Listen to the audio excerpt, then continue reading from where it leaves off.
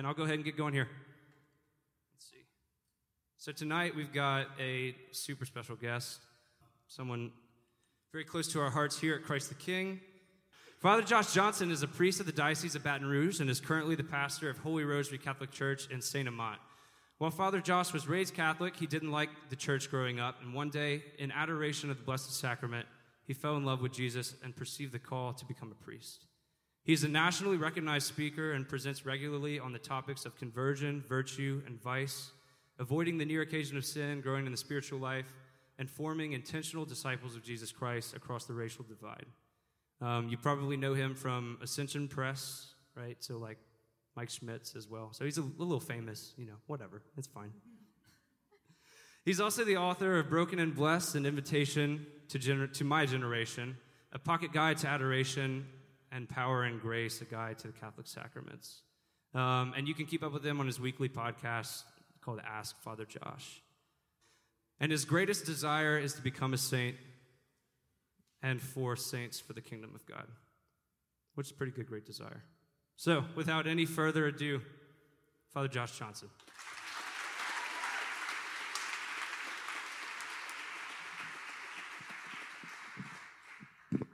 So before we pray, just speaking of Father Mike Schmitz, so one time I was invited with Father Mike and Sister Miriam and some other people to speak at the World Meeting of Families when Pope Francis came to America a number of years ago. And I was walking with Sister Miriam, and y'all know Sister Miriam James, right? Shout out to Sister Miriam. And so some girls were like, oh my gosh, Sister Miriam, we love you. And they were like fangirl over her, and she was like, oh, no, it's okay, like whatever. And so after that, someone saw me, and they were like, oh my gosh. And I was like, yeah, see, sister, I got it too. And they're like, you're that guy from Father Mike Schmitz's video. And I was like, that's all I am, is Father Mike Schmitz's friend. In the name of the Father, and the Son, and the Holy Spirit, amen. Heavenly Father, I thank you, I praise you, I adore you, I bless you. God, I ask that you give me the grace this evening to have the gift of tongues, to communicate only that which you desire for me to share with your beloved, with your bride. And I ask that you give your beloved the gift of interpretation of tongues to only hear that which you want them to hear, for their sanctification, for the transformation of this campus, and so that in everything that we think, every word that we speak, and every action that we do, we may always glorify you. Give us the grace to perceive your love and receive your love in a profound way this evening, to fall in love, to stay in love, and to abide in your love on earth as it is in heaven. We ask this prayer, Heavenly Father, through our Lord Jesus Christ, your Son, who lives and reigns with you in the Holy Spirit, one God, forever and ever. Amen. In the name of the Father, and the Son, and the Holy Spirit. It's such a gift to be with y'all. It's been a while since I've been here at Christ the King, and you might hear my voice. I'm a little sick. I've been going through a season of just up and down with my health. And one of my coworkers asked me recently, she said, Father Josh, like, what's going on? Like, there's something's different. You've been really sick in these past few months. You've been in and out of the doctor's office. What's going on with your health? And so I didn't realize, but I have been really, really sick lately. And so I went to the Adoration Chapel, and I just brought that to Jesus. Jesus, like, what's going on with my health? Why am I up and down and up and down? And I asked the Lord, I said, when was the last time I was really healthy? And what preceded that? And the memory that came to me was I was really healthy whenever I was at St. Aloysius, which is, shout out to Aloysius. Okay, okay. You don't even go here. Why? It's Mean Girls. It's cool. Just trying to be fetch. But I was like really healthy at Aloysius, and what preceded that was a season of like being like super unhealthy. And guess where I was when I was like really unhealthy? LSU, right? Yeah, not Southern, LSU. So what had happened is I got ordained, and Pope Francis was like, hey, I want my priest to smell like the sheep. And so I was here at Christ the King, LSU, 2014, and I was like, yo, Pope Francis, like, I don't want to smell like college students because some of them really don't smell that good. But I do want to be where they're at. And so where do college students spend a lot of time? Like, with a lot of college students hang out at Raising Cane's and at Wiener Schnitzel, the hot dogs. Like, they are so good. And the chili dogs, you get like 5 hot dogs for $5. It is so disgusting. And I would spend a lot of time wherever the college students were at, and I would just be with y'all and share Jesus and love on y'all. But at that time, I just began to get really, really sick, and I was going in and out of the doctor's office. And I also experienced what some of you have experienced your first year at LSU, which is the freshman 15. Even though I was a grown man, I gained 15 pounds my first year here at LSU, which did not make sense to me because, I don't know if you could tell, but I was doing CrossFit. You see that, right? No. And I got the little things on my hand that the CrossFit people have. But I was getting, like, really unhealthy, and I was sick, and then I went to Aloysius, and when I got to Aloysius, I continued to be really sick, and I continued to gain weight, which I did not understand why. I was getting so much bigger, and I was also so much sicker. So I thought something must be really, really wrong with me. And so I'm a hypochondriac, and I called my doctor, and I got some blood work done. I was like, maybe I have, like, thyroid stuff or some metabolism stuff. I don't know what's going on. And then after I visited with my doctor, he texted me one day, and he was like, hey, Father, I have some good news and some bad news. He said, the good news is this. The good news is you don't have anything wrong with your thyroids, like nothing wrong with your metabolism, like all that's great. He said, the bad news is you're just fat. I know, right? He goes to Aloysius in case y'all want to go get him. But it inspired me, right, to like, okay, well, what is it? Because I'm working out. So what is it? So I changed my diet. And when I changed my diet, not only did I lose the weight, but I also got really healthy. I was no longer experiencing illnesses. And so then I looked at my life now, where I'm at as a pastor, and I recognized, oh, man, like I haven't been following my rule of life with regards to food. Like when I eat certain foods, I experience actually health benefits. And when I eat other foods that aren't good for me, my health begins to decline, and I actually get sick quite often. And so if we find that something is working, we should probably stick to it when something works. And that same rule also applies for Lent. We've been in Lent now for, a little over a week, and many of us have begun to experience some graces. We have begun to practice some Lenten penances with fasting and prayer and almsgiving. But the point of the Lenten fast and the point of the Lenten prayer is that as we fast from certain goods, we are drawn to spend more time with Jesus in prayer. And if we experience growth in virtue as we are praying more, if we experience interior peace, then that means that there's something we should probably stick to once Lent is over as well. If it's working, why change it? If it's not working, that's whenever we go back to the drawing board and we say, well, something needs to change. Right? So even if, as you begun Lent last week, if you've been noticing, hey, look, like the fast that I'm doing is not drawing me to spend more time with Jesus. It's not drawing me to feel the ache of what good I'm missing. Then you don't have to stick to that, right? God gave us 10 commandments, and whatever you discern isn't one of them. And so you can always go back and say, okay, Lord, I'm open to doing something new with regards to a fast. So the fast that we do is not something that everybody else is doing. It's what's going to help me long for Jesus. What am I actually going to feel? Whenever I was in seminary, a bunch of seminarians got together and they decided, hey, we should all fast from taking hot showers. We should take cold showers for the duration of Lent in reparation for the sins of our past. And I thought that was a great idea. I didn't really discern it, but everybody else was doing it, so I thought I should do it too. So it began on Ash Wednesday. Guess how long I lasted? Dude, really? Come on, bro. Like 2 days, dog. It was like totally Friday. But I didn't tell anybody, and so because I didn't want to be like that guy that like gave up too soon. And so by Friday I was like over it. That's not going to work for me. And so what I do when I take showers is I sing like I'm in concert.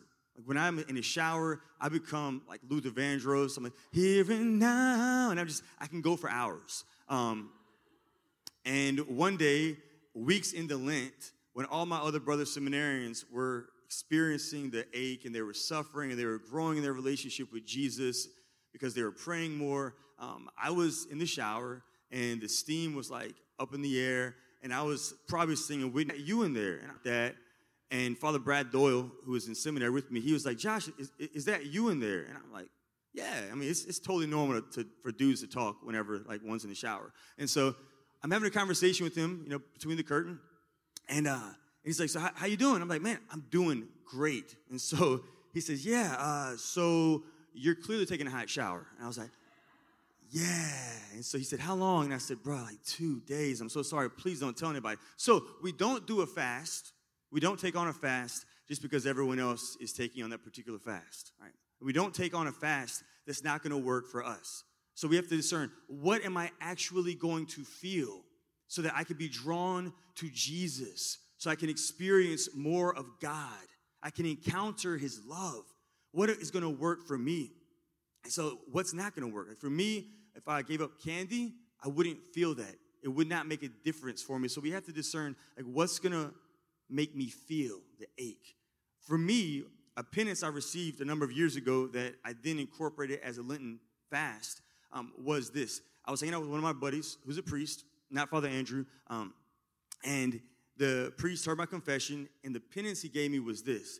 He said, all right, for your penance, you cannot sing for a whole day. He's the worst dude ever. And so I didn't know if he said that because he didn't want to hear me sing anymore, because I sing all day long. But for me, that was a tough penance because I literally sing all the time. I'm in the shower, I'm in the car, I'm walking to and from a funeral, and I'm just singing happy songs. So I felt it, and every time I wanted to sing, I stopped myself and I invited Jesus there. So it was a penance that really drew me to encounter God, to grow in my relationship with God. That's the point of our Lenten fast, is so that it's something that can draw me to experience more of Jesus in prayer. But we can't experience more of Jesus in prayer if we don't know Jesus. We actually have to know the Lord to be able to experience him in prayer, in our living, vital relationship. Because there's a huge difference between just knowing about God from what we heard on the podcast or what we read in the books or we heard in the sermons, and actually knowing God. I learned this truth, this reality, actually through heartbreak, through someone who I was really in love with, who I credit for changing my life and really helping me to discern the priesthood well and fall more in love with Jesus. This woman who I was in love with, her name was Mariah Carey, and first time I saw her, it was 1994 maybe, back when she had the curly hair, and she sang that song, do-do-do-dum, do-do, do-do-do-dum, something was something, something. So she was she was so beautiful. And I saw her, and I was probably like 8 or 9, so it wouldn't have worked out, but I was like, man, one day I'm going to see her. She's going to see me, and we're going to fall in love. And we're both mixed, so it's going to work out well. Be an awesome couple. And as y'all know, right, as you get older, some of y'all have gone from high school to college to grad school to whatever, and sometimes your taste changes. And so I was definitely, it was real love for many years. But then I got to high school. And when I got to high school, just, things changed. And a new woman came into my life, and her name was Jennifer Lopez, Jenny from the block. And I wasn't fooled from the rocks that she got. But so Jennifer Lopez came in my life, and it just, same thing happened. I knew that one day we would see each other, and I knew she dated black guys because she dated Puff Daddy. And so I was like, all right, I have a chance with her. And then after that, I went to Steubenville South, 2004, and I encountered Jesus in the Eucharist, fell in love with the Lord, proceeded to invite me to be a priest, went to seminary. Everything was great until I heard this news that was devastating. And it's still kind of difficult for me to talk about, but I'm going to try right now. So I'm in seminary. I'm discerning this path, this calling to be a priest, and I hear something that just completely rocked my world. I heard that Mariah Carey and Jennifer Lopez had beef. And gosh, wow, yes. And I knew, deep down, it was probably because Mariah Carey heard about me and Jennifer Lopez. And so I actually had to leave seminary to go on. No, I'm joking. I didn't leave. But they really did have beef, though, in real life. Well, what had happened was this. One day, Mariah Carey was on the red carpet. And as she's on the red carpet, someone asked her, what do you think about Beyonce? And she was like, oh, love Beyonce. And they said, well, what do you think about Jennifer Lopez? Mariah Carey said this. She said, Jennifer Lopez? I don't know her. Ooh, the shade, right? And for years, people would ask her, Mariah, seriously, like, why did you say you don't know Jennifer Lopez? I don't know her. So people ask Jennifer Lopez, why is Mariah Carey saying, I don't know you? Clearly, she knows you, right? Your manager was her ex-husband. Y'all were at the same award shows. Y'all know the same people. We've seen pictures of y'all in the same places. And she said, I don't know why she's saying that. Like, maybe she's just being, like, really shady. I don't know what's going on with her. Like, clearly we know each other. So about 10 years into this, one day Mariah Carey is on a TV show, and the host said, Mariah, why do you say I don't know her about Jennifer Lopez? And she said something that I think everyone should pay very close attention to. She said, I say I don't know her because I don't know her. Do I know about Jennifer Lopez? Yeah, I know about her. I know she's a singer. I know she's an actress. I know she's a dancer and a model. I know that, yes, my ex-husband was her manager. I've been at the same award shows. I've been in her presence on a number of occasions. But I've never had a single conversation with the woman in my life. I've never spoken with her, and she's never spoken to me. Therefore, I don't know her, and she doesn't know me. Just like my fans don't know me, they know about me. They don't know me, I don't know her. That's profound. And what she said about Jennifer Lopez can be applied to our relationship with God, with Jesus. We're fasting now. We feel the ache. We're drawn to prayer, but we must be drawn to a person who we actually know. Do I know God? Do I know the person that I'm trying to receive his love, who's trying to love me? Do I know God? I actually know him. Mother Teresa had this question for her nuns. I know Father Andrew loves St. Teresa of Calcutta, and I'm sure he said this to you many times, but I will say this again. Mother Teresa, looking at her nuns in a letter she wrote to them, said to them, I'm worried about you, to sisters, to nuns, missionaries of charity. I'm worried about you. I'm worried that some of you still don't know Jesus. That you still have not seen with your own eyes the way that he looks at you. You've not heard with your own ears the words of love that he speaks to you. You don't know Jesus. How do we come to know Jesus so that we can abide in his love that he has for us, that he's dying to give to us? We must know him in the sacred scriptures. We must know the word of God. We must spend time with his word. Saint Jerome says, ignorance of scriptures is ignorance of Christ. And the more time we spend with Jesus in the scriptures, particularly the gospels, the more we will come to actually know him, know the dispositions of his heart, the way that he looks, the way that he speaks, how he interacts with us in prayer that we're drawn to because of our fast. Jesus wants to speak to you and to me, and he wants for us to speak to him.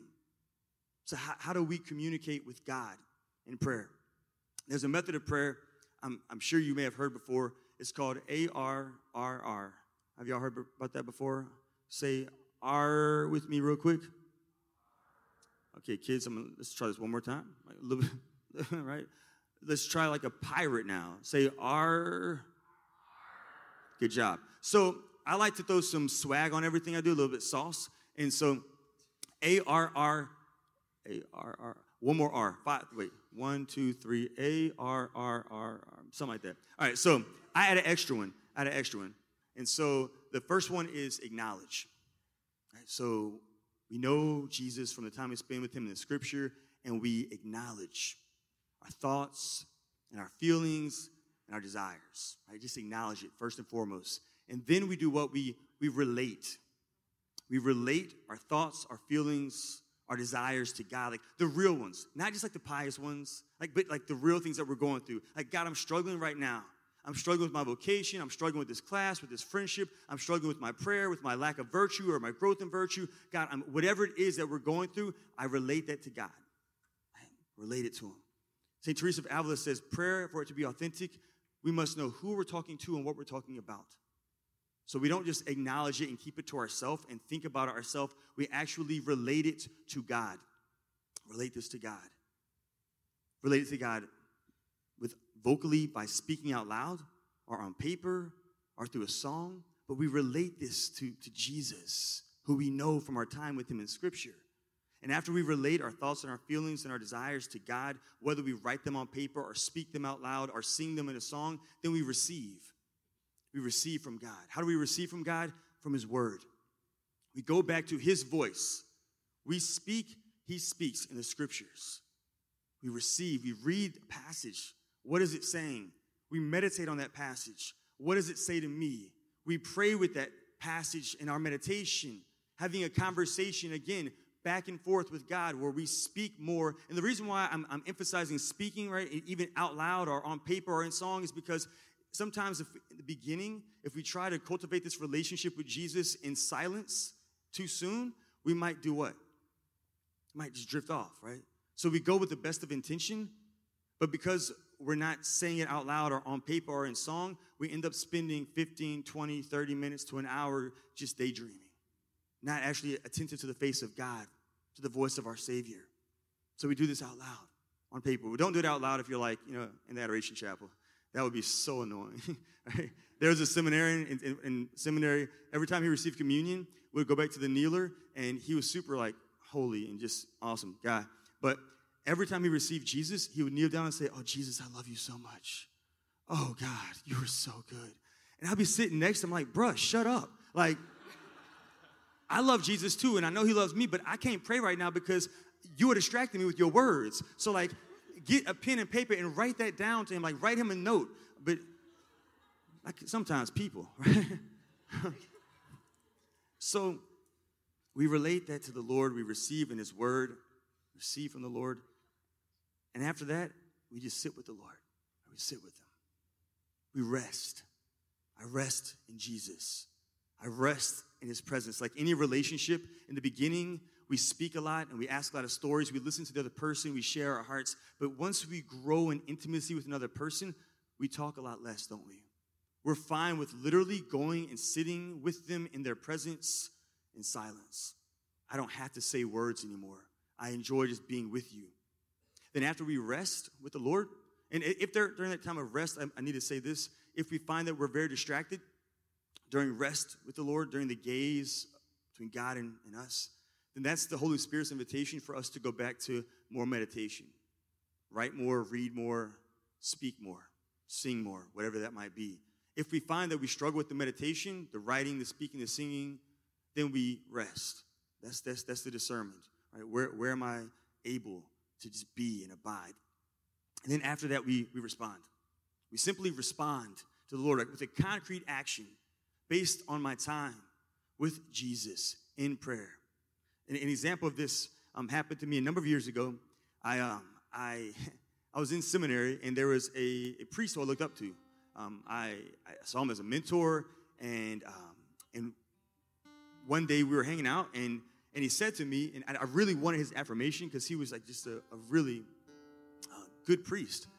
And one day he said to me while we were talking, he said, "Josh, I want you to know that I can tell you want to be holy. I can tell you want to be holy, but Josh, I want you to know that you will never be as holy as some of those other seminarians. So I don't even know, don't even try." Oh, it was the worst thing I could have ever heard. I just felt so defeated. Why would he say that to me? If he doesn't think I'm holy, I'm probably not holy. Why should I even discern the priesthood? I'm not going to be a good priest. I'm not going to be a saint. And I was so frustrated because I invested so much into his opinion of me. And I remember leaving that conversation and acknowledging to God, I'm so upset right now. And I'm so ashamed. And I'm so hurt. God, I'm hurting right now. I'm hurting. And I related that to the Lord vocally, out loud. I spoke it to him. I spoke it to Jesus. And then what I received in the scripture was the words from Jesus where he says, all you who are weary, you find life weary and burdensome, I want you to come to me. Come to me, and I will give you rest. Come to me. So what I received from him, and so I did that. I went to the nearest adoration chapel, and I went to the Blessed Sacrament, and I knelt down before Jesus, and I said, Jesus, here I am. You said, come to me. Tell me you want me. Tell me you see me.